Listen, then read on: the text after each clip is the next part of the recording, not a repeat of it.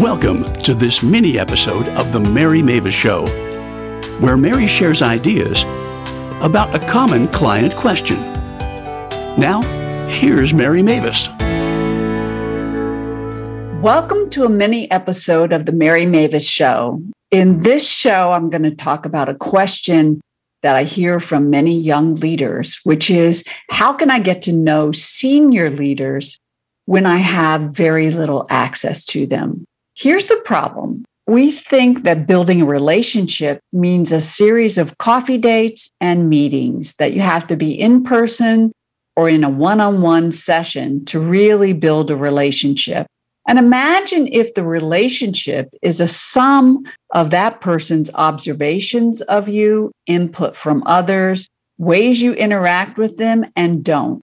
Small increments that add up to some opinion or set of opinions that the person has of you.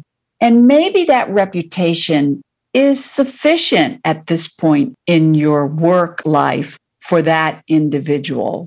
It might be exactly what you need for this particular timing and the value that you have for them and that they have for you. Even if you have only a reputation to build, you can get to know the key people who matter to your results. So here's how we're going to talk about it. First thing you need to do is shape the opportunity. So you want to start by thinking about what are the one or two key results that you have on your plate that may or should matter to that co-creator. So you want to think of these senior leaders as co-creators. They may have a strong input.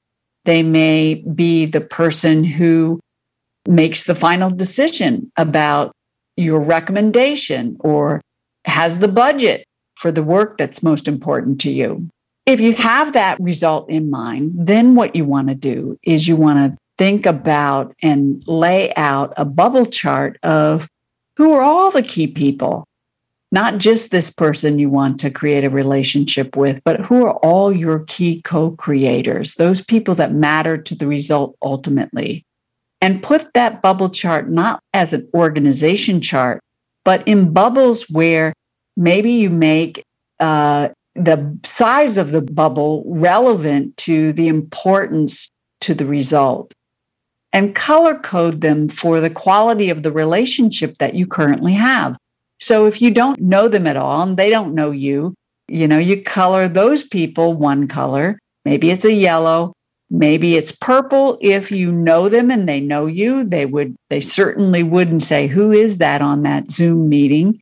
But beyond that, they don't know you very well at all, or you don't know them very well at all the way to people who you might color code as green, who you have a really strong working relationship. Of course, you can color the folks that you might have a discordant relationship or lots of disagreements about the way things should operate. And the relationships where you have a strong alignment, where they think like you, they tend to have your back, you move very naturally together around key questions or problems that are being concerned. So put that bubble chart together and then think about what are the key relationships with those people? You might need to add some bubbles if you start thinking about who influences the people that you want to get to know. Where are their strongest relationships? They may have nothing to do with your result, but they may be people that you know or could know that have an influence on the individual that you're targeting. Then what you need to do is plan. So lay out what you know specifically. What are the meetings that you both attend? Who has access? And who gives access to that person? So I quickly, when I'm working with somebody, figure out, does their assistant have the authority, seeming authority, to make an appointment for them? Do they know absolutely when I could reach that person? And if you have a relationship with that assistant, you may very well have a way to set up a meeting that would be highly interesting to that individual. And then what do you know about them?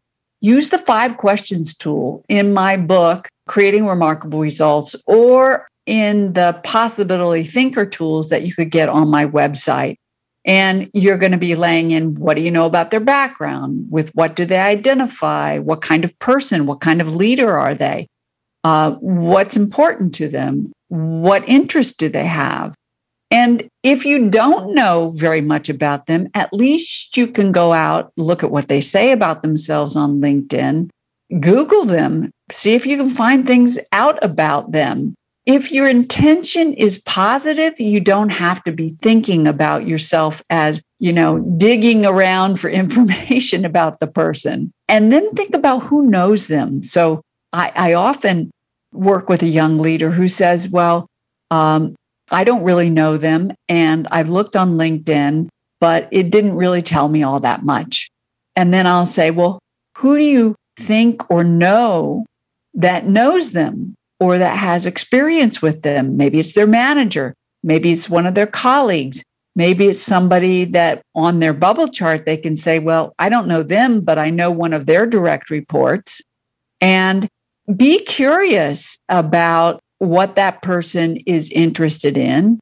What are the key questions? So you want to think about, what do I know about them, and then add to it. And in fact, your curiosity, if you can get out of what it might look like or seem like, or how uncomfortable you are, making these efforts to build your database about people who matter to your results, then people will respond to your questions as they wish, and hopefully and often very robustly.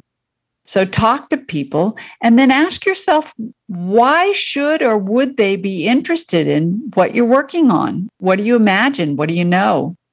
Then you can go into action. And the first way that you can take actions to build your reputation or the beginnings of a relationship with a senior person is in how you interact in meetings. So, do you ask good questions in the meetings?